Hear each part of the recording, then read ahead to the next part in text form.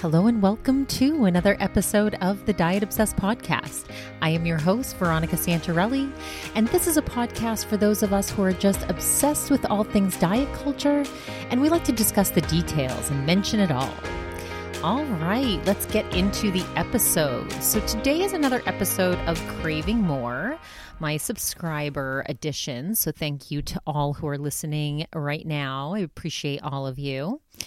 In a second, I'm going to do a review of the Diet Starts Tomorrow podcast because I finally found that one where she interviewed Tanya Zuckerbrot. So I've been looking for it forever and I finally found it. So yes, I'm going to be talking about the fiber Fued again and reviewing this specific podcast that was actually done years ago. But I was so fascinated in it, and hopefully all of you will be too.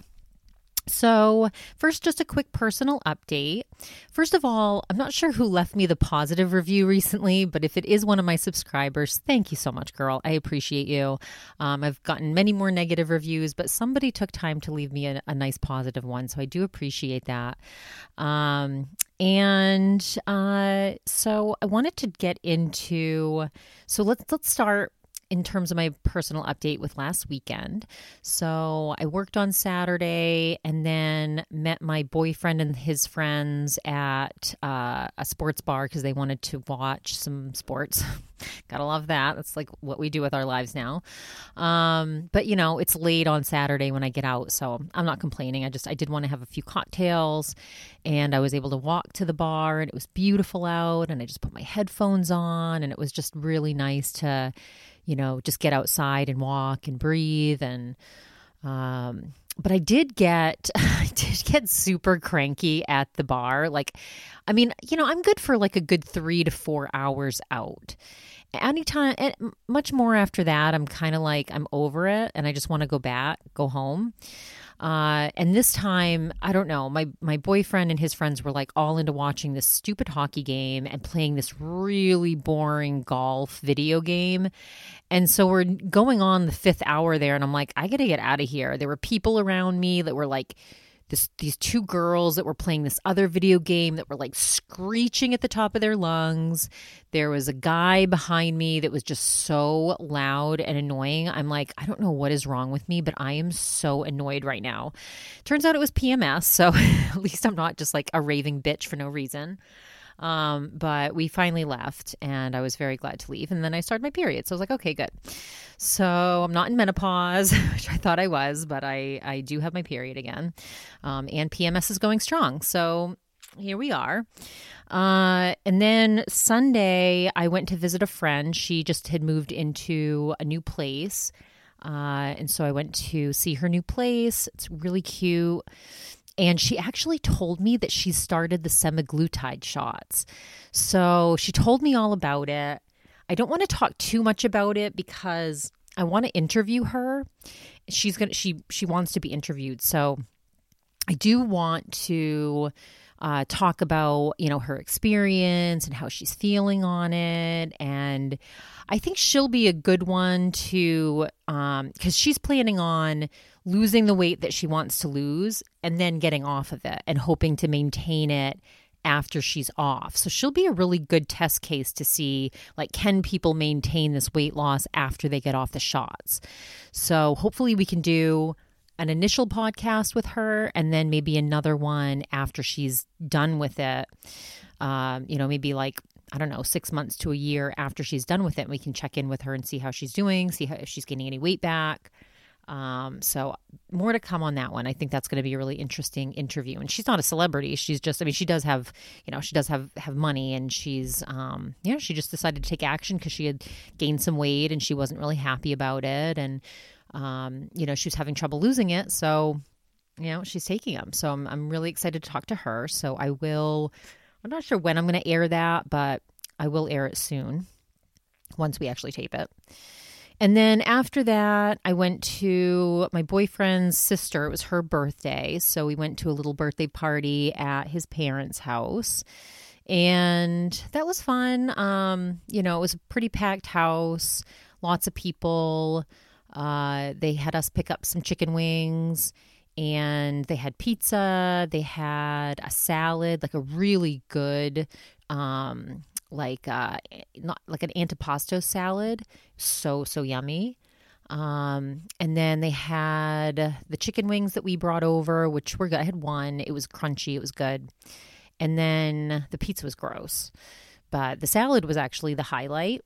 I don't usually like deli meat, but this had some nice salami in the salad and really good dressing and some black olives. I love black olives. The dressing was really good, so it was delicious. And then they had a chocolate cake with ice cream, which the cake looked really good and did not disappoint. So I had a nice piece of that. I wasn't hungry for it, but I ate it anyway. When I go to a birthday party, especially, I mean, Chad's family is awesome. Like, they're so nice. They're so welcoming. I love all of them. They're really good people.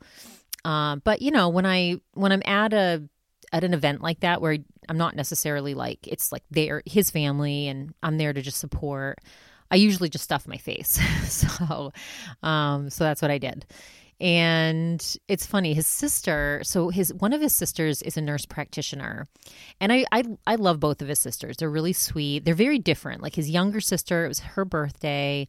And then his older sister, so she's a nurse practitioner. And she definitely believes in medication management. And she's pretty free with, how she, supports people with medications. But every time I see her, she says the same exact thing. She always has to say how she works with all these kids that have cannabis psychosis, that like use too much cannabis and develop some sort of like psychosis from it. And look, I know that can happen, right? Like, I know that there's children out there that should not be using cannabis underage. Like, I'm a huge proponent of that. Like, kids should not be using cannabis if they're under 21 years old. I mean, unless they're, of course, a medical patient, like with cancer, autism or something, or seizure disorders and using CBD or something. But, kids using cannabis recreationally under 21 while their brains are still developing, I am totally against that. And I don't know why she has to say the same thing to me every single time, as if like I'm the reason behind it because I happen to be in the cannabis industry. I don't know why she says it. I finally stopped reacting. Like, this time she said it again, and I'm like, she's like, oh my God, you'd be so surprised how many kids I'm treating that develop psychosis from using cannabis. And I'm like, yeah, that's horrible. They shouldn't be using it. The developing mind should not be using it. So anyway, I'm just like not reacting to it anymore. I think she just likes to say it every time she sees me for whatever reason. Anyway, so she's like she deals with mental health. She does a lot of developmental stuff, and she works with a lot of people with like schizophrenia, and people with schizophrenia should not be using THC anyway. So anyway, but anyway, it was a fun little event. We went home after that. So I also wanted to talk about the Botox that I got the last time I went for my neck Botox. So I think I told you guys the last time on my last episode, that I had used another Groupon to get my Botox in my neck because I needed like 70 units, or at least that's what the girl told me. And I did say that I was going to eventually stop using Groupons for Botox. I haven't yet. And I was like, maybe I still will, to save a lot of money. Now, I will say that I did get slightly botched. So I think the last episode I taped, I don't think it had kicked in yet, or maybe I hadn't gotten it yet. I can't remember what day I recorded it, but I don't think it had like actually taken effect yet. And so, but when it did, I was on my Zoom at my other job, and I'm looking at myself speak, and I'm realizing that like the left side of my mouth was not moving. And I'm like, why does my mouth look so weird when I'm talking?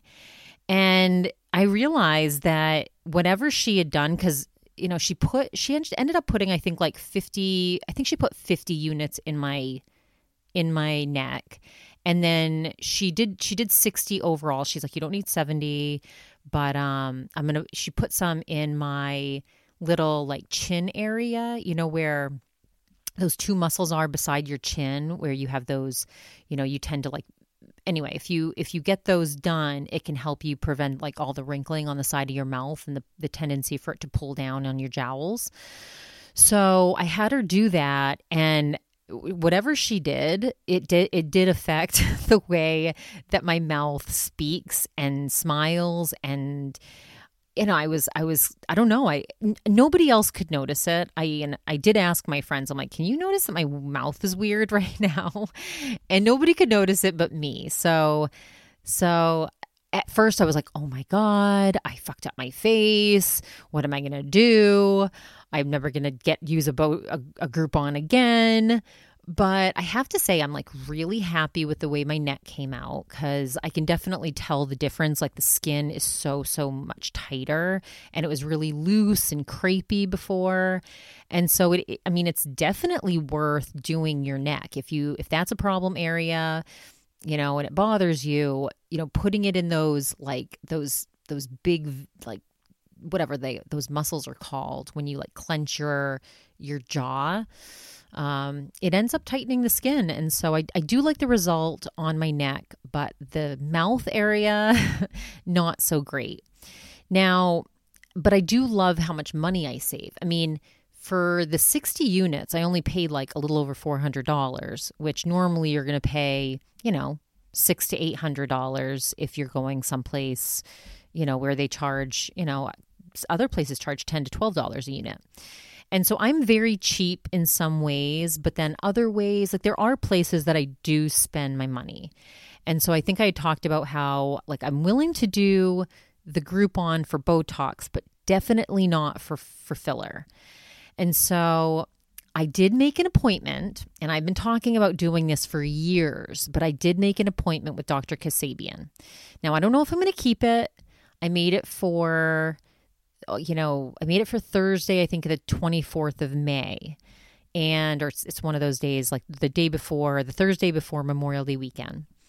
And I've just been saying that forever, that one day I'm going to go to Dr. Kasabian and get this eye bright treatment, because my under my eyes has always been my problem area. It's always been how I show my age. And I know you're not supposed to care about, aging now, but whatever. I have really deep tear troughs, and I've talked to you guys before about how I got botched there with filler, where it looked like I had just this sack of fluid underneath it. So I did have that depleted before, and I have had some good filler in those areas since then. But I really, really want this specific treatment done, because this Dr. Kasabian is an expert. Now, it's going to cost $4,500 for this filler, which is insanely expensive. But, I don't know. I really want to do it. I really want to, I want to keep this promise to myself. Sometimes I'm so cheap with myself that I'm like, that I end up like just putting myself on the back burner instead of spending money on myself when I really want to. So I did make this appointment. I really do want to do this for myself. And I just need to see if it's going to work out for me to be in LA that weekend. And if it is, I probably will keep the appointment. And so, I'm planning on spending a lot of money to get good filler. I mean, that's where Caroline Stanbury goes. That's where Kylie Jenner has gone. That's where like Heather McDonald goes. And Heather McDonald, she's in her 50s and she looks great. And so it's you don't have to get all like insane work done, but if you do some of this stuff, it definitely, and filler lasts a really long time on me. That's why I feel like it's going to be a good investment. So we'll see. I'm going to, if I do it, I'm going to document the whole thing. It's going to be a write-off. Document it on my podcast and document it on my Instagram. So we'll see. I'll keep you guys updated if I end up doing it. So what else? Oh, I also this week I did make a really delicious meal that I posted on Instagram.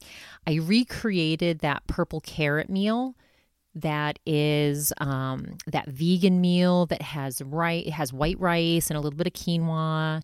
It has the pistachios that are roasted with paprika and salt and olive oil, and you dip like this avocado in it, and then you roast sweet potatoes with some curry and vegetable oil and salt, and chop up a little bit of lemon leaf, and then you make this mango salad with garlic, some lime juice, a little bit of olive oil, and some salt, and it is so damn good.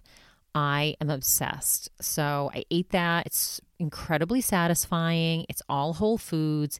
It is very carb heavy, and there's not like a wicked ton of protein in it. I mean, it has protein from like, the natural protein that some of the vegetables will have, and then of course the pistachios, but it's not like super high protein, but it's really filling and it's very satisfying, and I feel good when I eat it.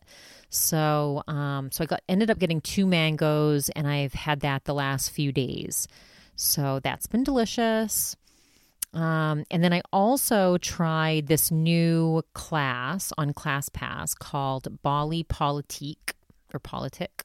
It's a Legree class, kind of like that burn class that I take, except this one is a brand new studio. It's super, super close to me. It's literally 5 minutes down the street. The other 2 that I usually go to, one is 30 minutes away, one is like 20 minutes away. So this one being 5 minutes away is so convenient, and it's a brand new studio. So they have tons of availability on ClassPass. I'm sure it'll get booked up really soon, but it just kicks my ass. I mean, nothing gets my body in shape like this specific Legree method. It's really intense. You're not supposed to stop the whole time. I stop constantly. The teachers are always being like, come on, don't stop, push yourself. And I'm like, fuck this. But it's so good for you. And, it's like Pilates on steroids. So I love Pilates. I love what it does for my body. I know some of my listeners are very into Pilates. So, and all of your bodies look amazing. Everyone that I know does it looks great. So yeah, I'm going to keep doing that. I do want to try a different kind of class at some point to review. So I will do that soon. But yeah, I'm going to be hitting this class many, many more times. I just went today. And then I went for a nice swim after in the pool because I wanted to do some cardio after, but I didn't feel like getting on the treadmill. And it was beautiful out today. So put on some good music and just swam some laps around the pool. And it was refreshing and just a really, really nice day. So that is the personal update. And now let's get into the review of Diet Starts Tomorrow. All right, so let's get into the review of Diet Starts Tomorrow, where Aileen interviewed Tanya Zuckerbrot, founder of the F Factor diet. Now, before I get into this review, I just want to preface it that, so the last time I commented on this on my last podcast, I was wondering why all of this had popped up again, because Tanya is every single day doing a really long live, like literally every single day. I can't get enough of it. I'm like the sicko that just keeps watching it. But it's so weird because it's like a year after it settled down for a long time. Like this was happening constantly. There was, Wondery did a podcast series on it. And when the whole diet culture takedown first started, like intensifying, especially over the pandemic, people were talking about this specific feud between Emily Gellis, the fashion blogger, and Tanya Zuckerbrot, founder of the F Factor diet. And, it was just going back and forth. You found out that Tanya was suing Emily, and Emily was talking about it the most. And now it seems like Tanya is going on the offensive. Tanya is the one that's suing Emily. I think Emily is countersuing. And I guess we won't hear the outcome of these lawsuits, plural, until sometime probably late 2024. But But I think because Tanya ended up deciding to shut her company down, or at least the product side of the company, I honestly think that's probably why she's going on the offensive. I think she's realized suddenly like how much she's lost, how much all of this has affected her company, and she doesn't want to be silent about it anymore. I think for a long time she didn't know how to respond, and now she's just constant. It's constant. She's naming names. She's like Alex Turoff or whatever that other RD's name that there was this other registered dietitian, a Fued registered dietitians that went after F Factor diet. These are like intuitive eating dietitians that, you know, support the intuitive eating movement and body positivity and all these things that are kind of anti, you know, they became anti Tanya Zuckerbrot. So she's throwing their names out there. Apparently they're going to be deposed. I mean, and Tanya recently on some of her lives has sounded, you know, very threatening. She's just like, because she is going to depose these people. You know, she is going to bring people that have spoken about this like into court. And then she's playing all the videos that Emily, you know, all the things that Emily said about her. And, you know, and you can see that some of Tanya's followers are, you know, some of them are just completely supportive of her. Other people are like, Tanya, stop, enough. This is enough. Like, why are you still talking about this? Like, move forward with your life. Like, don't stay just stewing in this toxicity anymore. And then there's people that are getting offended because Tanya's basically like, fuck you to all my former clients who turned their backs on me, who believed all of the hype and all of the bad press about my products and stopped using them and turned your back on F Factor.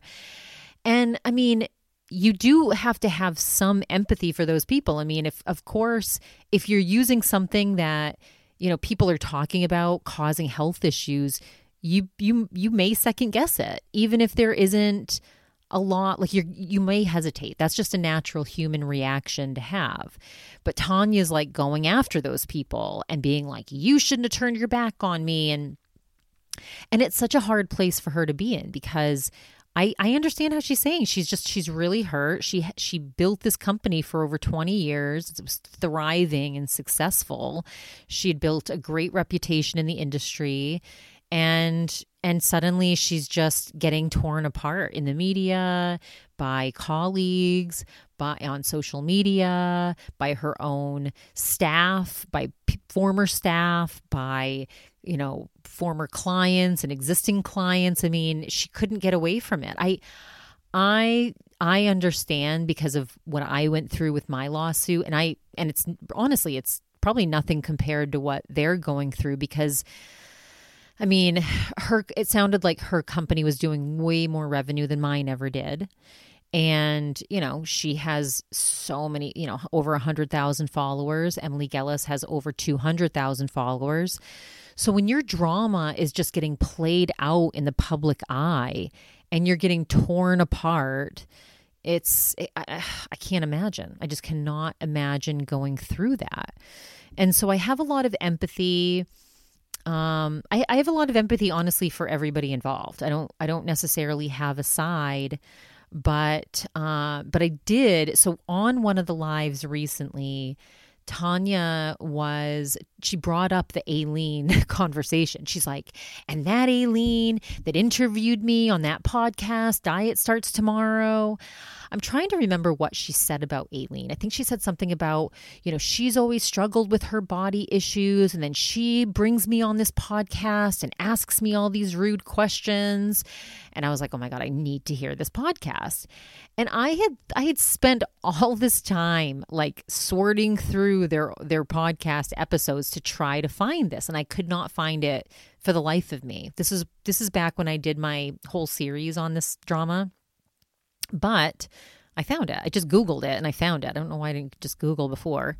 Anyway, but I found it. And so the title of this Diet Starts Tomorrow is Should I Be Eating More Fiber? And this was back before Lubination, and the two new hosts of Diet Starts Tomorrow took over. Emily Lubin and Remy Casimir, like they weren't here yet. It was still Aileen, who is one of the founders of Botched, who owns that whole media company. And then Sammy. Sammy wasn't there that day, but it was just Aileen. And so it was just the two of them. And so let's dive in. So Aileen, at first she'd heard Tanya speak at some sort of Jewish, I'm not sure what it was. It was some sort of like Jewish gathering of it was something to do with their faith. But I think she was just speaking about her company and maybe success in general. But the reason that Aileen is Jewish and so is Tanya. And so that's how she ended up hearing her speak. And so Aileen was like, she introduces her. She's like, I have world-renowned dietitian. She sounds really excited to have Tanya on her podcast. So she jumps in. She's just like, I heard you speak at this place, blah, blah, blah. And she's like, I'm just curious, what does the F stand for in F Factor? And so Tanya kind of dives in and she's like, fiber, it stands for high fiber. And, she kind of got into her whole history of like how F Factor was founded. And she talked about how she, when she had graduated from NYU with her degree as a dietitian, she had to go into a clinical practice first, or she was in clinical. And, when you're becoming a registered dietitian, you have to do so many hours as in clinical practice. And so she talked about how she was working with a lot of cardiovascular and diabetic patients. And she was like, I learned about the importance of fiber. She's like, I had patients following high fiber diets. And she said what she realized is that all of that fiber was lowering their cholesterol. It was getting their blood sugar regulated. And across the board, they ended up losing weight, even though that wasn't the main intent. And she's like, they were so full from fiber throughout the day that they ended up not overeating or snacking as much. So she's like, and these were outpatients. These weren't like inpatients where they were, in a hospital setting. She's like, these were people that were, checking in. They were out there living their lives, attending events, eating with their family, but they were still losing weight. And she's like, okay, so these people are able to change their health without compromising their lifestyle. And she's like, if you're a chiropractor, and you go to a chiropractor and you get your back fixed, nobody really notices your back is fixed. She's like, but when you've lost 20 pounds, she's like, people notice. And so she's like, a lot of people started noticing my clients and how they were losing weight, and they would ask them what they were doing. And so she would get these referrals. She's like, people would call me and out of the blue and say, look, I don't need the diabetes or the cholesterol management. I just want the weight loss part. So she's like, and that's how F Factor was born. She's like, I kind of stumbled upon it. She's like, and originally I thought I would stick with clinical. She goes, I never really saw myself as a weight loss guru, but yeah, here I am. And so Aileen was curious. She's like, did this happen early or late in your career? And Tanya was like, well, pretty early. She's like, I've always had a Mother Teresa complex. She's like, I've always really wanted to help people, to save the world. So, I would reach out to cardiologists and endocrinologists. And she's like, I always, and always knew the clinical she's like, I always knew the clinical applications of fiber. And she's like, because after I graduated from NYU, she's very proud of having graduated from NYU. She talks about that quite a bit throughout this podcast. But she said she was simply prescribing fiber for health, and the byproduct was weight loss. And so Aileen was like, well, did you end up changing what they were eating along with adding fiber? And Tanya's like, that's a great question. She's like, you're basically asking how we're different from other diets. She's like, and the answer is the same. She's like, to lose weight, you do need to be in a calorie deficit. So that's where most diets ask you to cut carbs and cut sugar and eliminate things. She's like, but with F Factor, you add things, you add fiber. And so when you're adding that, it does create that calorie deficit naturally. So she's like, people in the beginning just didn't have room for other stuff that they used to eat. She's like, but now the diet's really evolved. It's definitely more of a prescription or a formula. She's like, we now have a very strong philosophy. And she's like, our saying is that combining fiber and protein at every meal makes weight loss no big deal. And, fibers in vegetables, fruits, whole grains. She's like, you can use high fiber crackers or cereals. You can have, and you do need a lot of protein. She's like, the protein would be like beef or poultry or fish, eggs, cheese, tofu or seitan if you're a vegetarian. And we also, have moderate amounts of fat on the diet. She's like, you shouldn't ever do a diet where you have to omit things entirely. She's like, we break the program into 3 steps, and step 3 is maintenance. Step 1 outlines the carbs you should be eating that allows your body to burn fat for fuel. And she's like, F Factor is based in science. So in the absence of glucose, your body will burn fat for fuel. So all the carbs get converted into glucose. So all carbs do get converted into glucose. And she's like, and carbs are great. We need them for energy, especially athletes. But if you have too many carbs, your body stores them as fat. She's like, your body stores carbs in your muscles and liver.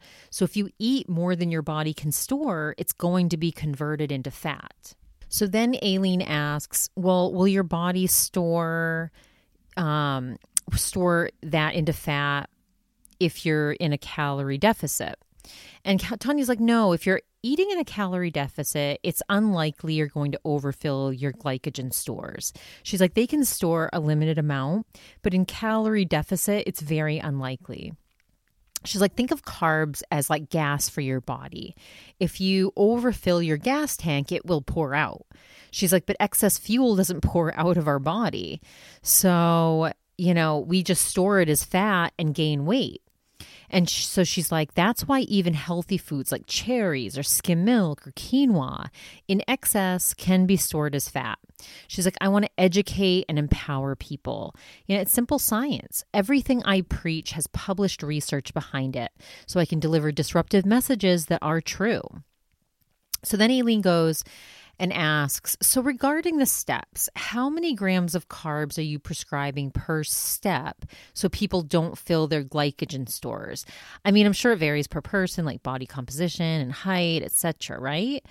And Tanya's like, in step 1, it's not necessarily about how much carbs. It's really about how many net carbs. She's like, say you eat a total of 300 grams of carbs with no fiber.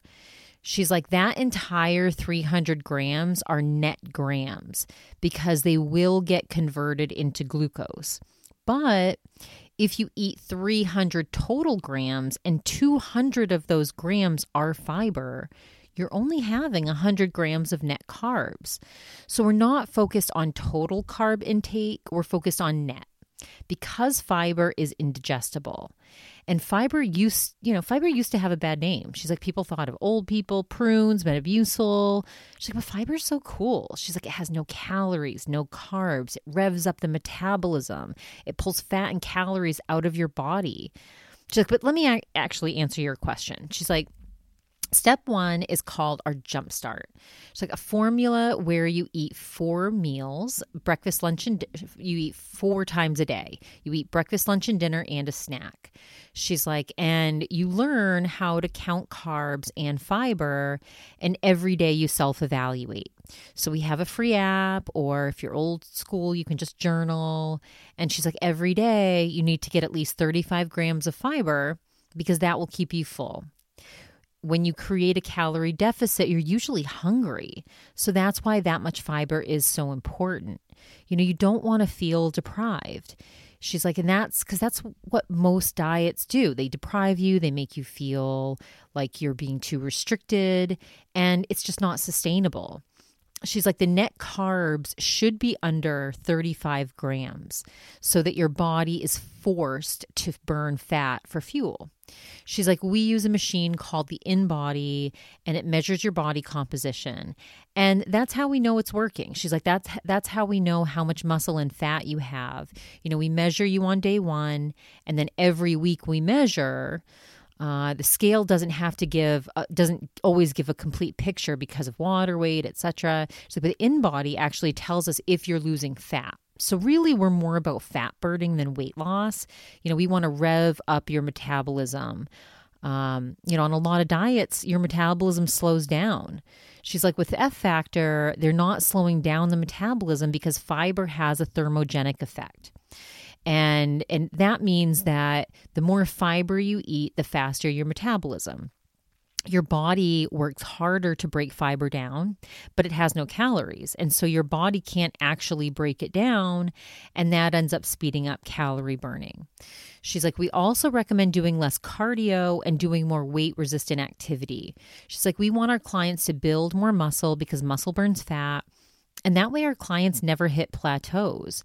She's like, I think a lot of people end up damaging their metabolisms or feel like they've damaged their metabolisms through these other diets that they're doing. And then they end up gaining their weight back. She's like, but with F Factor, you don't. You just increase your metabolism and keep the weight off. And Aileen was like, well, but doesn't that mean you have to stay on this diet forever? And Tanya was like, well, the point is it's not a diet. I don't believe short-term. She's like, I don't believe in short-term solutions for long-term results. She's like, people go on and off diets expecting to keep weight off. She's like, but that's not realistic. She's like, that's why the diet industry overall is a failure. She's like, you can't do something temporarily and expect permanent results. She's like, I don't know anyone who wants to lose weight or get healthy temporarily. She's like, if we try something that's restrictive, that's very restrictive, it's not sustainable. She's like, F Factor is a lifestyle. I show my lifestyle on social media, where I travel, how my family has meals, how many cocktails I drink. She's like, and I eat the F Factor way the whole time. She's like, I understand something needing to fit into a lifestyle. So when people ask if I have to eat like this forever, I'm like, well, only if you want the results to be permanent. So then Aileen's like, so you're saying that F Factor is not a low calorie diet? She's like, well, Tanya's like, well, it is a low calorie diet, but it doesn't feel like a low calorie diet. And Aileen's like, well, then how can someone maintain a low calorie diet for the rest of their lives? And Tanya's like, well, that's what maintenance is for. She's like, I've been living this lifestyle for 20 years and I'm not trying to lose weight year after year. She's like, but I've been maintaining. She's like, step one will help you lose the weight. Then once you get to your goal, you move to maintenance where you can increase your caloric intake and it will match your needs. She's like, if you ever feel like you're having too many mindful indulgences and creeping back up, you just go back to step one. She's like, I'm not just the founder. I'm a client and living proof it works. She's like, my parents are both overweight. She's like, so I need to stay conscious and it allows me to maintain my weight. Not to insult my parents. She's like, but my family has struggled with their weight. She's like, health is a choice. She's like, my father has cardiovascular and renal disease. My mother has high cholesterol genetically. So it's something I do have to be aware of as well and very conscious of. She's like, they wanted to put me on a statin drug in my 20s. I'm like, hell no. She's like, I'm in nutrition. She's like, I can't be on meds when I know that I can manage my cholesterol through nutrition. She's like, and I've always suffered with constipation. She's like, so ever since I was in college, I couldn't go to the bathroom. She's like, but thanks to F Factor, I'm regular. And look, no matter how thin you are, if you're constipated, you feel bloated and gross. She's like, shit is toxic and you need to get rid of it. She's like, fiber is nature's medicine because it pulls toxins out of the body. And then Aileen was like, so you must need to drink a lot of water, right? Because I've always heard that if you increase fiber, you need more water or you may get constipated from the actual fiber. Is that right? And Tanya's like, absolutely. She's like, I always get asked if you can have too much fiber. She's like, and the facts are there are no upper limits with fiber intake. She's like, there are tribes out there that eat 120 grams of fiber per day. And in the US, she's like, adults average between 10 to 13 grams per day. She's like, we as a nation are in a deficit. She's like, a lot of this is because as a nation, we eat less whole foods and more processed foods. She's like, there's a direct correlation between when fiber intake went up, obesity rates. She's like, there's a direct correlation between when fiber intake went down. That's when obesity rates went up. She's like, there is no danger because you're ingesting something that is indigestible. She's like, but to get back to your question, she's like, yes, typically fiber just exits out our body with shit. But if we don't get enough fluid, it can harden and we can get impacted. She's like, another thing to be aware of, and it's not a danger, but it can be just, it can be a discomfort. She's like, if you add too much fiber too quickly and your body isn't used to it, you can get gas, bloated. So if you're new to F Factor and you're going to add a lot more fiber in, she's like, I recommend you do it slowly. She's like, start with 5 grams, then move up to 10. Make sure you're drinking 3 liters of water as you get up to the recommended 35 grams. Now, I'm pausing here from the review because this is the exact thing that she got in trouble about. And it's interesting because she is talking about it here and she is recommending the right thing so that you don't have the side effects it sounds like a lot of people had. Now, the people that are suing her for the side effects they had from the diet did have to do with blockages, did have to do with severe like gastrointestinal issues. And it may have been because when it's interesting because she says there are no upper limits to fiber. She's basically saying you can eat as much fiber as you want. There's people that eat up to 120 grams, but she's like, so I think that's where she got into a little bit of trouble because at first she didn't have any serving sizes at all on her powders, which people were basically abusing the powders. They were, using way too much of it, thinking that it would add to more weight loss, but then they had side effects because they were just consuming too much powder. And then I think some other people had a reaction to some of the, I don't know, some people just had weird reactions to the products anyway, just like rashes or whatever, but then there were other people that I think just didn't drink enough water and did have some of these blockages or did have, maybe they didn't have a lot of fiber in their diet to begin with. And then, once they were increasing it by a lot, it did have those side effects. So it is interesting that she's addressing it here and she is giving good feedback. The complaints are that she never really addressed these publicly as they were coming at her. So like on social media, when somebody would comment like, hey, I actually had a really difficult time with your diet and I had a lot of gas and bloating, she would just like delete the public comment. So that was part of the problem. And it's interesting that, Aileen had enough knowledge about the importance of drinking a lot of fluid when you are getting more fiber in. And, and Tanya talked about potential blockages if you do that. And she didn't say it can be a danger. She said it can be discomfort. But for some people, it really did become a dangerous situation. There were people that did have some pretty serious side effects, it sounded like, and they did end up in the doctor's office. So, again, I think that she does use science to support these things, and she's talking about the realistic potential for side effects. So anyway, I just thought that was really interesting that, this is what she's being sued for, and she did talk about it in the podcast. So, and Emily has been saying on her lives, like if Tanya had just addressed it in a very, responsible manner, if she had just cared, if she had just responded to those people publicly. I don't know. I don't know if that would have saved her company or not. I mean, obviously now in this time of Ozempic, the question is, would her numbers have gone down anyway, right? Like all these women that were paying $1 zillion to do her program and were buying all these products.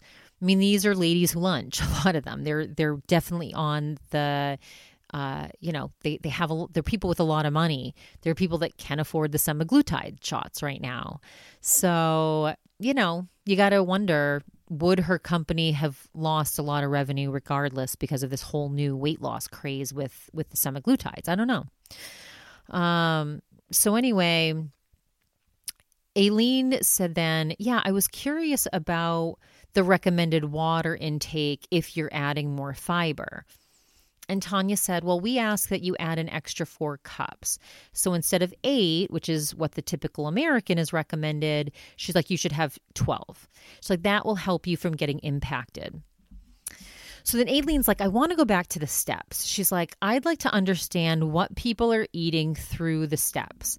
She's like, so if you lower net carbs, increase the protein, you lose the weight. She's like, but once you get to maintenance, how many carbs can you have? Does it go up to 50 grams? I mean, because even 50 is kind of low. So I'm just curious, like what are people expecting as a lifestyle? So then Tanya finally gives her a pretty direct answer. She's like, okay, so she's like, step 1 is 35 grams of net carbs per day plus 35 grams of fiber. She's like, step 2 is 75 grams of net carbs per day, which will still force the body to burn fat as fuel, plus continuing to consume 35 grams of fiber per day. She's like, step 3 is maintenance. She's like, it's not a definitive amount because it will vary. She's like, some days you might go light and have 35 grams. She's like, but other days you may have 100 grams. She's like, it's now the rest of your life that you're doing this. So, the idea is to make it livable. She's like, the word diet is so misused. She's like, a diet, if you look it up in the Webster's dictionary, she's like, it's simply a pattern of how people eat. She's like, it's not about caloric intake. She's like, it's a philosophy similar to, or our F Factor is a philosophy similar to people eating vegan or eating kosher. She's like, our community is educated. She's like, then once you get educated, that's when the buy-in happens. And that's, when you understand the why and it makes you want to do it. And that's how it's effective. So Aileen then was like, well, so it's not even about what you're eating because even those amounts you mentioned are pretty low. And Tanya's like, well, that's because you're not used to eating high fiber carbs.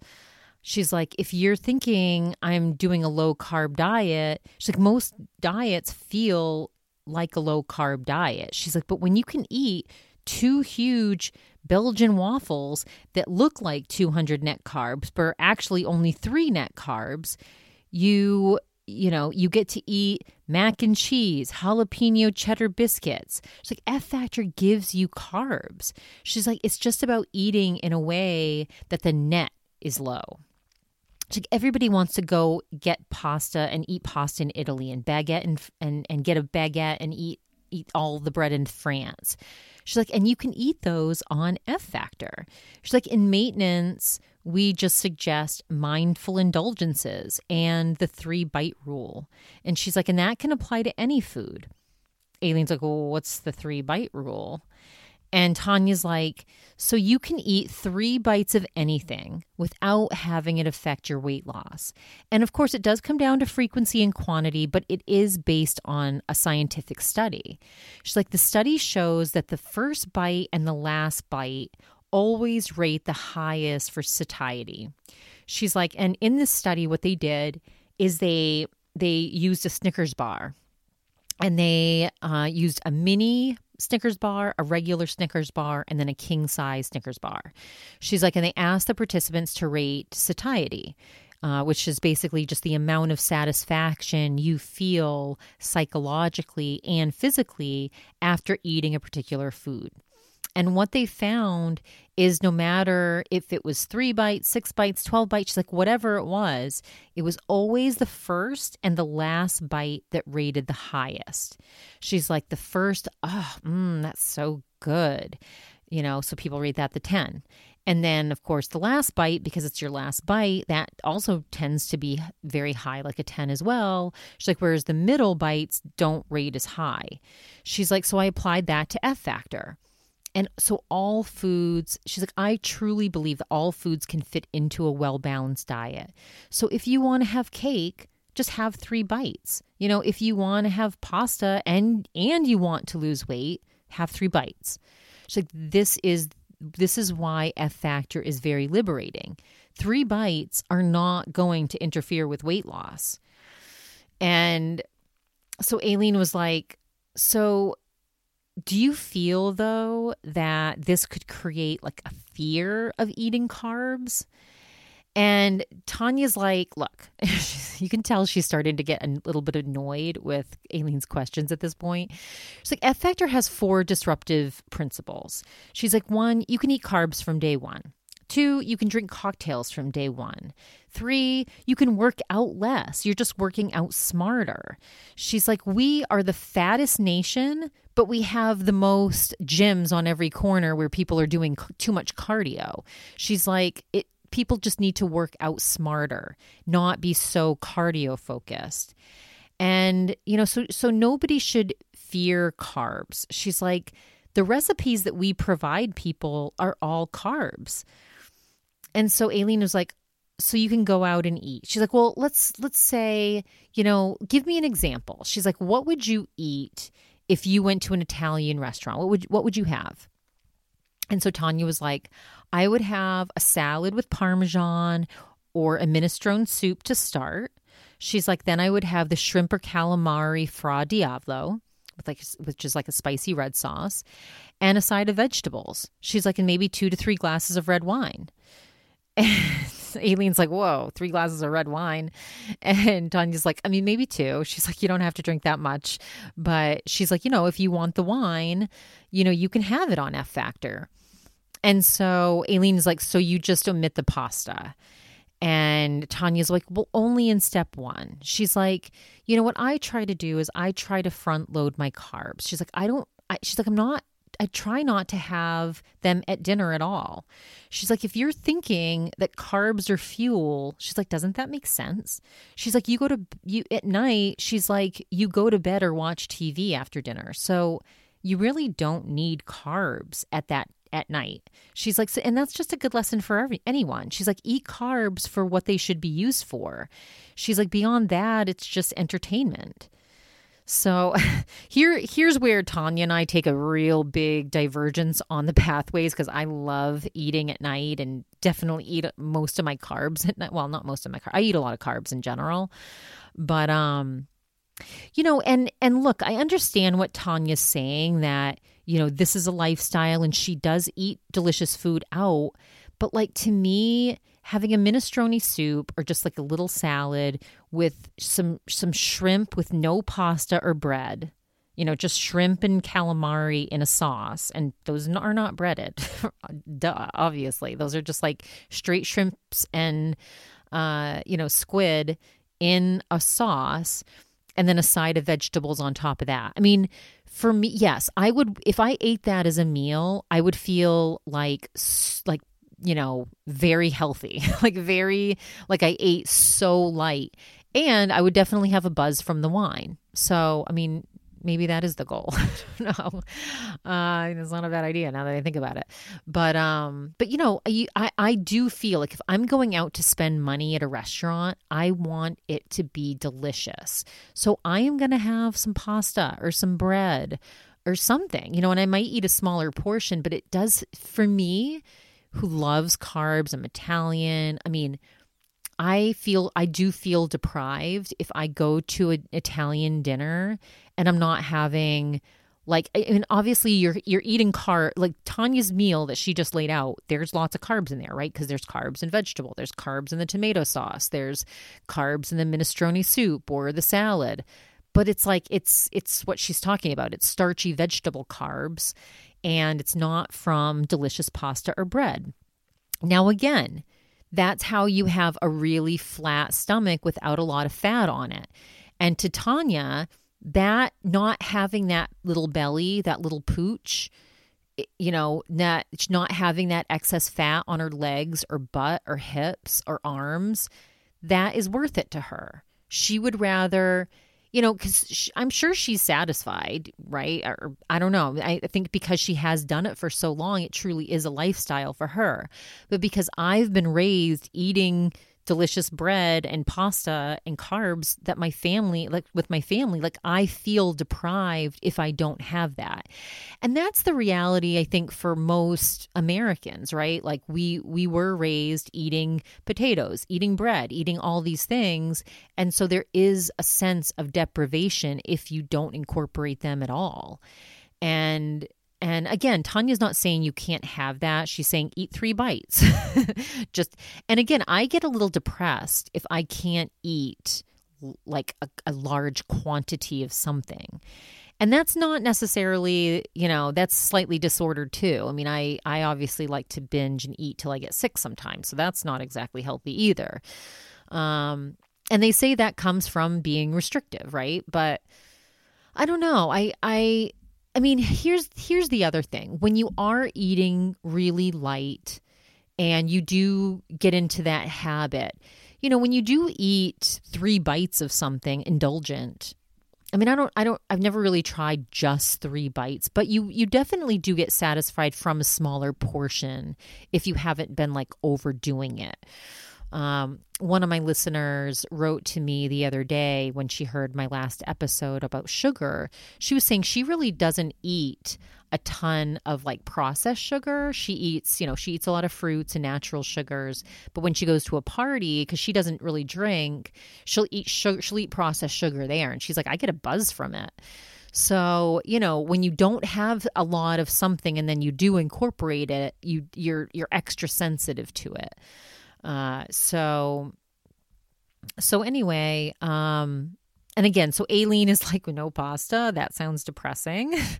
So anyway, so for me, having a little belly, having some extra fat on my hips, on my arm, that I'm okay with that because I want to have some pasta. I do want some rice.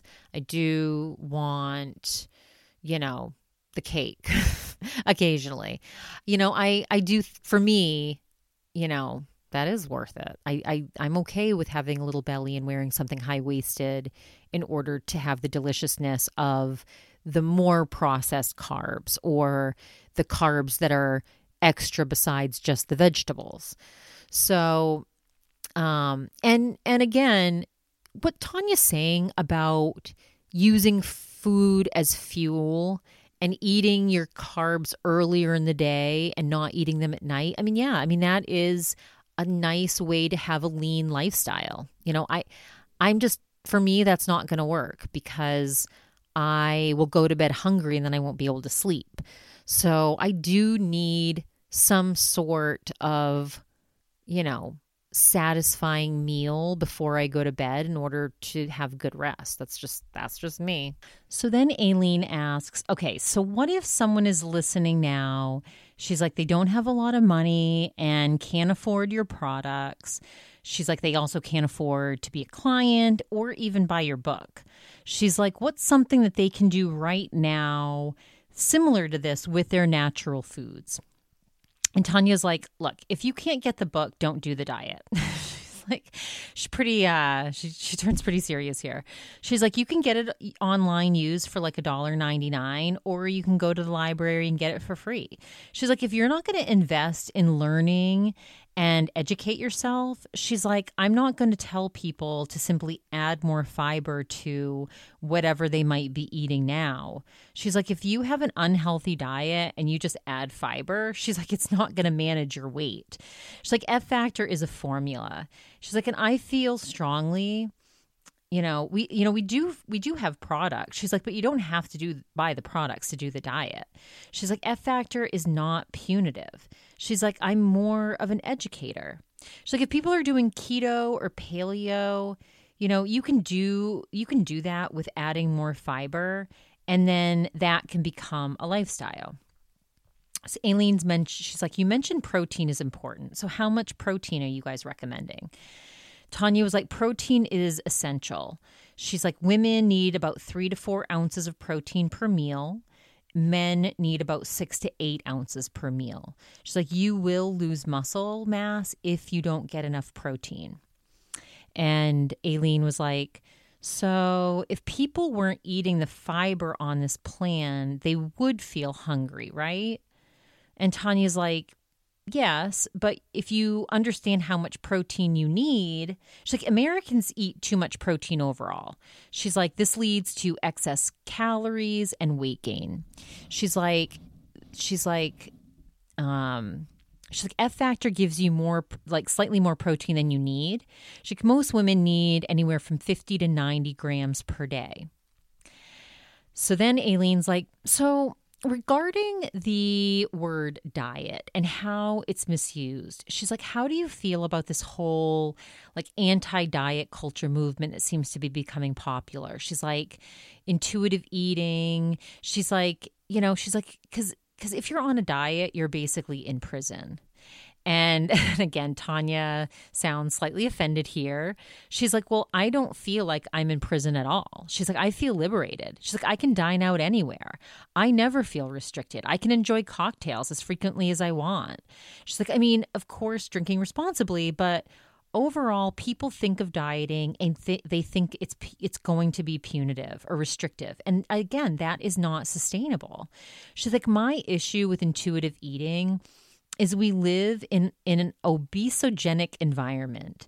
She's like, living in the US, you're basically destined to become fat. She's like, eating too many processed foods, portions are overserved. She's like, what is intuitive eating? She's like, I don't know many people that know how to eat properly. She's like, they say eat until you're full, but we're always hungry. She's like, because food is just omnipresent in our culture here. She's like, there are very few people who know how to intuitively eat because we're so overserved. And food is readily available 24/7. She's like, it's not that I don't think being able to eat intuitively would be wonderful. She's like, but I don't know many people who know how to eat intuitively for health. She's like, therefore, when I think of diets, I hate them because they're not sustainable. She's like, it needs to be something that you can make into a lifestyle. She's like, I'm passionate because I care about the human experience. You've heard me speak. She's like, it would be irresponsible for me to help people lose weight in a way that feels like you're in a prison. She's like, that's why I'm all about education. She's like, I don't feel you should do anything halfway. So just to get off this for a second, I have to say there is now, I do believe in intuitive eating. I do. I think that I do. I think I eat fairly intuitively. But sometimes I don't. Sometimes I know I'm going to eat to, numb myself out or use it, for stress or, use it emotionally to celebrate. So I don't always intuitively eat. But I also here's again where I disagree with some of the statements from, DST and some of these. Like, I do believe that there is a purpose for wanting to lose weight in our culture. Like, there's some influencers and again, the Diet Starts Tomorrow podcast almost seems to be kind of like, not saying don't ever, like nobody can ever want to lose weight, but they definitely trash on all things diet culture. And I do believe in some diet culture or the desire to lose weight, right? Because of what Tanya did say. Like, I do agree with her that we live in a world where there's so many indulgent things at our fingertips, right? Like all the fast food places, all of the commercials that make us crave things. All the, everything we do is surrounded by sugar. There's sugar added to everything. I mean, it is, you do have to be very conscious of wanting to choose nutritious things because it's so easy to choose processed things, right? It's so much easier to choose processed than whole foods. And so I just think that there is an importance of, if you are someone that wants to maintain your weight, which I don't think is a bad thing. If you're somebody that doesn't want to consistently gain weight year over year, you do have to be intentional about what you put in your mouth. Like that is a fact, right? And so I do think some of the principles she teaches are good, right? I do like the science behind the F factor diet. I do like learning about the thermogenic, powers of fiber. And I mean, part of what I learned through the weight loss journey and working in that industry was the importance of protein, and I learned the importance of a well-balanced diet, eating all the food groups. And because we had to portion control, I learned portions. And that has served me well through my life, I have to say. So anyway, I just wanted to take a second to agree with a couple of the things that Tanya said. Then Aileen said, she's like, the thing with intuitive eating is, yes, it is idealistic. She's like, but the premise is, she's like, well, it's meant for people who have been on diets their whole lives. They've restricted so much that they don't actually know what they like. She's like, so they have a strong fear of food. She's like, but I think the best way to do it is like with a professional. She's like, with a therapist or somebody like that. She's like, because people are also really scared of gaining weight. So I do agree that intuitive eating is a very difficult thing to do.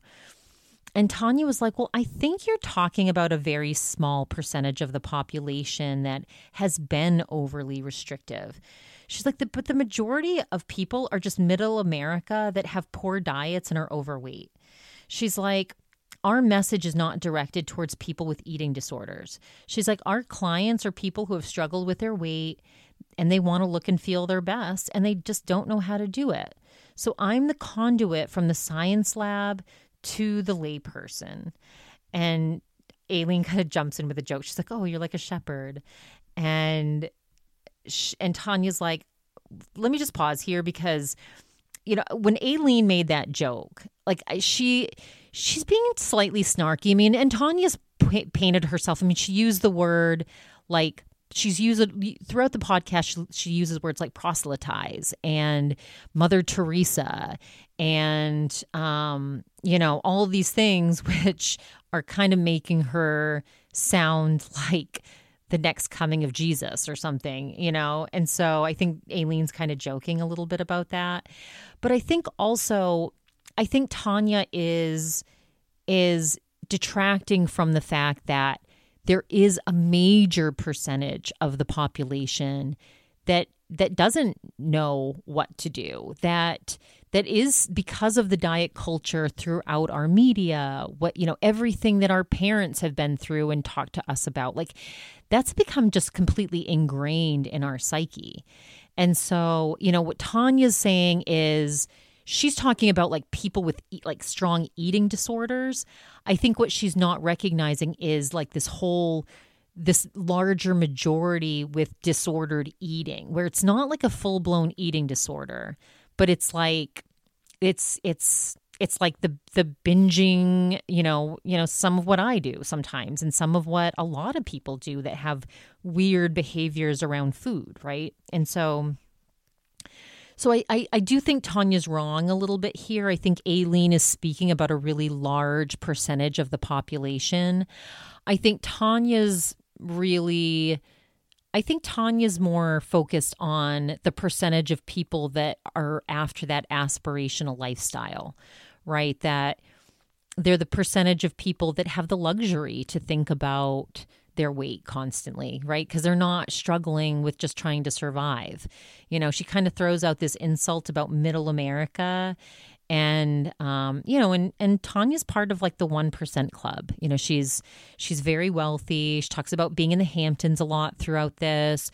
So she comes from a level of privilege that most of us don't have access to. And even Aileen here, and Aileen is very privileged as well, but she's not as privileged as Tanya. And whereas, Aileen, I think Aileen is kind of that. Anyway, I don't know what I want to say here, but I think that Aileen, before she started becoming more ingrained with body acceptance and the intuitive eating movement, I think like at the beginning of this whole podcast of Diet Starts Tomorrow, I think she was chasing that aspirational body. And, because her and Sammy talk about it, she's like, when we first started this podcast, it was more about like, how do we use these disordered eating things to actually look the way we want to look? Like, I think they kind of started out as being the people that might follow Tanya. But because of this aspirational image that she's presented and the thought that, oh, we're supposed to look like that, we're supposed to be that thin, like this is really important, instead of, oh, actually we should just accept our bodies and live our lives. And yes, like eat nutritiously and have some balance in our lives, but not be so hung up on every single bite we put in our mouths, because that's just going to make us miserable. So anyway, I just thought it was this interesting kind of back and forth between, Tanya, who's very ingrained in diet culture, but really sees it as just health and a lifestyle, and and Aileen, who's looking at her as, no, this is restriction. So it is two different perspectives here. So anyway, Tanya gets back to saying that, my philosophy is that you understand something. My philosophy is if you understand something, you're more likely to do it because it just makes sense to you. She's like, so if you understand the why behind F factor and you're seeing the benefits and you're not suffering, and then you value the outcome, why wouldn't you want that if you can sustain it? And so Aileen was like, but in maintenance, are you still supposed to be like filling out what you're eating, or do you just know at that point? Tanya's like, I've been doing this for 20 years. When you do it consistently, she's like, it becomes intuitive. So no, you don't have to journal for the rest of your life. She's like, once it becomes a habit, it becomes a habit. But Aileen was like, well, you can't just dumb it down to a simple like 1 + 1. And Tanya's like, yes, I can.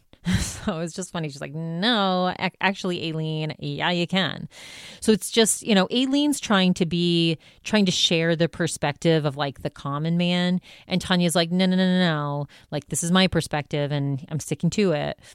She's like, I can speak strongly about this because once you understand the importance of the combination of fiber and protein at every meal, she's like, it naturally provides a calorie cap to your day.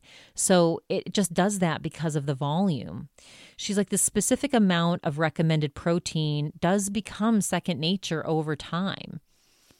And so then Aileen's like, okay, well, let's get to some listener questions. You can kind of see that Aileen was like, okay, let's just agree to disagree. And she didn't want to insult her guest and she didn't want to argue with her guest, but you could tell that she did disagree with a little bit of what Tanya was saying. So she's just like, let's move on here. And so they wanted to get into some listener questions. So she's like, okay, Tanya. So one of our listeners wrote in and wants to know, what is your relationship with food like? And Tanya's like, I love it. You can tell that she's like, okay, fuck you, but I'm going to answer this and pretend to be nice. I mean, Tanya, you could tell that there was irritation a little bit in her voice. Overall, she did handle herself well and professionally on this podcast. And you could tell that Aileen had kind of her strong perspective that she didn't come right out with. But when you hear the rest of these questions, you can tell that Aileen had a little bit of an agenda, focused on being supportive of kind of like the diet culture movement or the anti-diet culture movement, and maybe trying to poke holes a little bit into Tanya's diet and the intentions behind it and all that stuff. So anyway, so Tanya's like, I love it. She's like, I wanted to become a chef at one point in my life. She's like, and it's very visible if you watch me on social media. She's like, I'm constantly cooking and entertaining. She's like, I always want food to taste delicious. She's like, and that's why we give people a lot of creative recipes. She's like, I think of food as fuel. She's like, my relationship with food is very healthy. She's like, food is an opportunity to be healthier. It's enjoyment. It's friends and family. It's social. And then Aileen was like, do you think, the next question, she's like, do you think you have any kind of emotional attachment towards food? And Tanya's like, well, yeah, because food has always been a part of my life. She's like, I grew up in the kitchen cooking with my mom and my grandmother. She's like, my mom is Colombian and I grew up eating empanadas.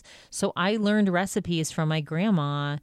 And she's like, if you want to have, she's like, people should want to have a healthy emotional relationship with food, not an unhealthy one. And so Aileen then asked the next listener question.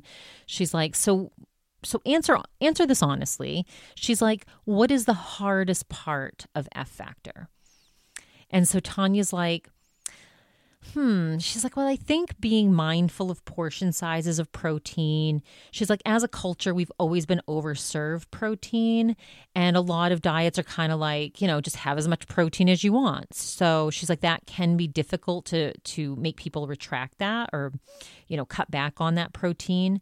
She's like, you can, right now at a restaurant, she's like, you can go out and order a 32-ounce porterhouse. She's like, a petite filet can be 12 ounces. She's like, that's why we have vegetables as a free food. She's like, fill up on vegetables over the protein. She's like, a lot of people think that they can just eat unlimited amounts of proteins, and that's not the F Factor way. She's like, also, some people think it's a lot of food or too much food for them. So some people end up skipping meals. They just think it's a lot. Some people are also do have trouble getting adjusted to a higher fiber intake. She's like, that's some of the feedback that we get. So then Aileen asks, so are you recommending people eat plain fiber like the Gigi crackers, or can you actually enjoy the fiber that you're eating? And again, Tanya sounds slightly insulted, but she's like, yes, you should always enjoy what you're eating. She's like, if you don't like the GG crackers, don't eat them. She's like, I don't own GG Company. She's like, the reason that they become a part of the diet is because it's an easy way to get in a lot of fiber with low carbs. She's like, this is also why we've launched the powders. She's like, which allow us to create waffles and pancakes and muffins and biscuits. She's like, things that are decadent, but the diet is not eat a dry, tasteless cracker you hate and lose weight. She's like, if you don't like them, don't eat them. She's like, it's not going to be sustainable if you don't enjoy what you're eating. So then somebody asked, Aileen was like, somebody else asked, does your diet create disordered eating habits? Like I was mentioning earlier, like, does it make you have a fear of carbs? And Tanya was like, I hope not. And she does sound especially insulted at this point with that question. And Aileen was like, I just feel like anyone who's counting anything, if you're having to count all of these grams and carb grams, she's like, it does tend to make certain people a little bit obsessed with food. She's like, it can create kind of a fear of eating too many carbs. And so Tanya was like, look, she's like, if most of the questions you're asking me are directed in this one space, like fear of food, counting, and it's really not something we run into at F Factor. She's like, because our message is about empowering people with knowledge. So the fear of something typically comes from not being informed. the fear of the unknown. So to me, our clients are so informed that they don't fear anything. She's like, these questions are coming from people who haven't done the program or have absolutely no knowledge of the program. These questions are pretty surprising because I just never encounter this. She's like, once you understand it, it's liberating. She's like, for example, Katie Couric sat through this education and was like, why hasn't anyone explained it like this before? She's like, it wasn't this scary. It's just logic. So, and again, it's funny because the questions that Aileen is asking are things that came up throughout this whole drama. Like, there are people that felt like it created disordered eating habits. And other people have said that about other diets, that having, restricting certain foods did make them, crazy and obsessed with, these different methods of trying to control weight. I mean, just personally, I remember when I was trying to lose some of the pandemic weight, and Chad, my boyfriend, was starting to count his calories, and it just made me want to try too. And that alone made me crazy. Like, it definitely, counting the calories made me start, I don't know, just it got me weird around my food intake. So I get what Aileen's saying. I think there are certain people who the tendency to count or having to just be very focused on not eating more than this certain amount, it can make you feel, like you're being punished, or that Tanya keeps saying over and over, it's not punitive, it's not restrictive. But that is a really low carb count. And I did try making some of her, like the waffles and the biscuits, and they were decent, but the texture was off. I mean, it does not satisfy you like having the real thing would. So as much as Tanya does want to preach this, no restriction, this is, not punitive, you're not cutting anything out. I mean, look, the reality of weight loss is it is torture. I mean, anybody that wants to lose weight, if you're not using something that completely takes your appetite away, like the Ozempic shots or the semaglutide shots, there's a tendency to feel tortured, because being hungry sucks. Not being able to eat until you're satiated sucks. It just does. Not being able to eat something delicious that you're craving because it is carb heavy and fat heavy and over this specific amount that you're allowed to intake, it sucks. It just sucks. So, that's why, again, this whole semaglutide thing is so popular, because people are able to cut down on their food intake and choose the healthier choices because they're just not ravenous and they can control it. So, I mean, that's why these weight loss drugs have kind of taken over, and why I think, would Tanya's clients have even stayed if they had access to something like this? I mean, I think the principles on her diet are good regardless, like eating more fiber, eating more protein, eating more vegetables. I mean, those are always going to be good things. Portion control is always going to be a good thing. It's just, are you going to be satisfied to the extent? So, if you're doing a mixture of both, that's where the magic is, right? When you're eating a lot of protein to maintain muscle mass, and you're also, using these to control appetite, maybe that is. I mean, I'm still curious about what the long-term effects of Ozempic or these semaglutide shots are going to be regardless. So anyway, so Aileen then said, I think the science is logical. She's like, it's more about the counting and removing. But Tanya's like, yeah, but we lead with the addition of fiber. It's not about omitting things. She's like, a lot of people don't eat breakfast or snacks, and you do have to have them on F Factor. She's like, you're not cutting carbs. You're just understanding which carbs are best. You're not cutting protein or fat. You're just moderating how much you eat and sticking to the leaner sources. She's like, so there are very few people. She's like, there are just very few people who can eat whatever they want and look the way they want. Aileen's like, yeah, that is true. Tanya's like, there are very few people who can spend whatever they want and also save for retirement. She's like, it's almost illogical and immature. She's like, if someone says, I want to eat this, and I say, go ahead and eat it, but you may not look the way you want. She's like, most people are not genetically blessed like that. She's like, I look like this because I eat in a very specific way, not because I'm lucky. She's like, most of us have to work for it and be mindful. She's like, I hope that answered your question. I think she kind of like thought about what she said there. Like if you want to look like me, you need to eat like me, but I mean, she's kind of speaking to her lifestyle. Like people, she does have I think she's a little too thin, and I don't know whether it's because she's just with all the stress she's been going through this whole thing.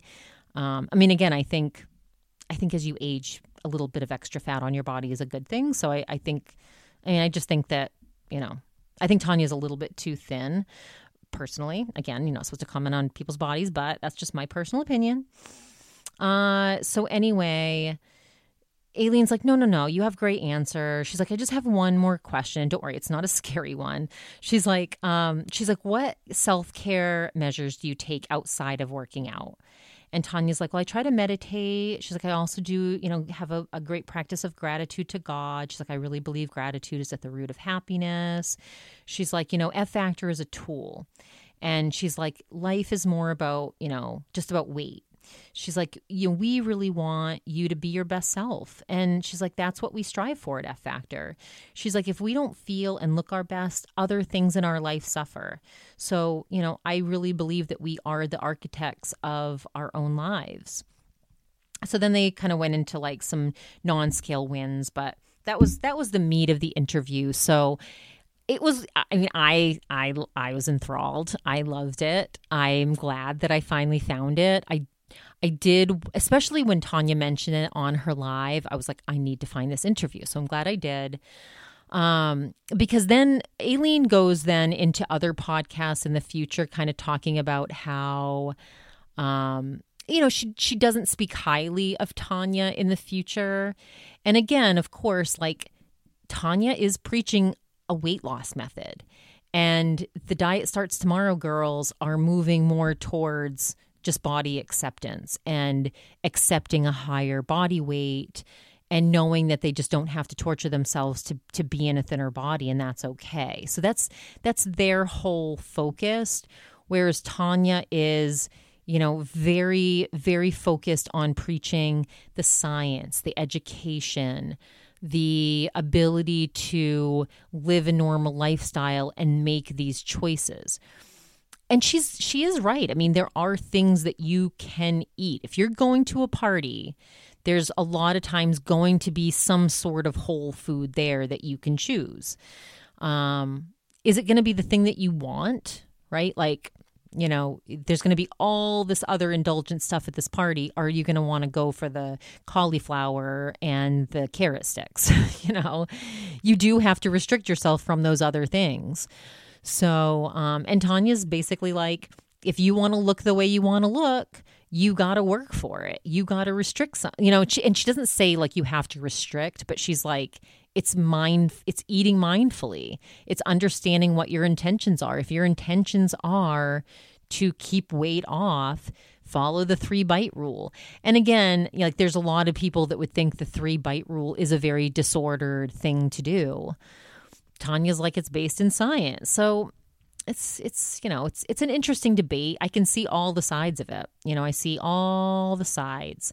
And again, I don't think that now I will say when I've attempted to follow some of the principles in F Factor in the past, I did get really hungry. I mean, sometimes just even watching what Tanya's choosing over other options she has. Like, remember when I talked about that, like Italian buffet with all these croissants or maybe, I think it was in Italy. And she brought her Gigi crackers to breakfast. I'm like, that to me is insane. Like, there's no way in hell I would pass up these fresh baked pastries in exchange for Gigi crackers or like this gross fiber cracker with some salmon on it. I mean, that'll never be me. I will always be the person that, But again, I do want to maintain my weight to a certain extent. So I understand incorporating some of those principles. Anyway, so that's the podcast. Went pretty long, which, all of you deserve since you're my subscribers. But I hope you enjoyed it today. Hopefully you're not sick of this topic. If there are any topics you want me to talk about, please feel free to DM me on Instagram at the Diet Obsessed Podcast. Please follow me if you don't already at the Diet Obsessed Podcast and Veronica Santarelli. And I have lots of good episodes coming up. I am going to have that interview with Kate. And I am going to eventually tell some stories on here that I haven't shared publicly yet, but I am going to save that for my subscribers. So anyway, I hope all of you have a great week. Until we meet again, I hope all of you have a very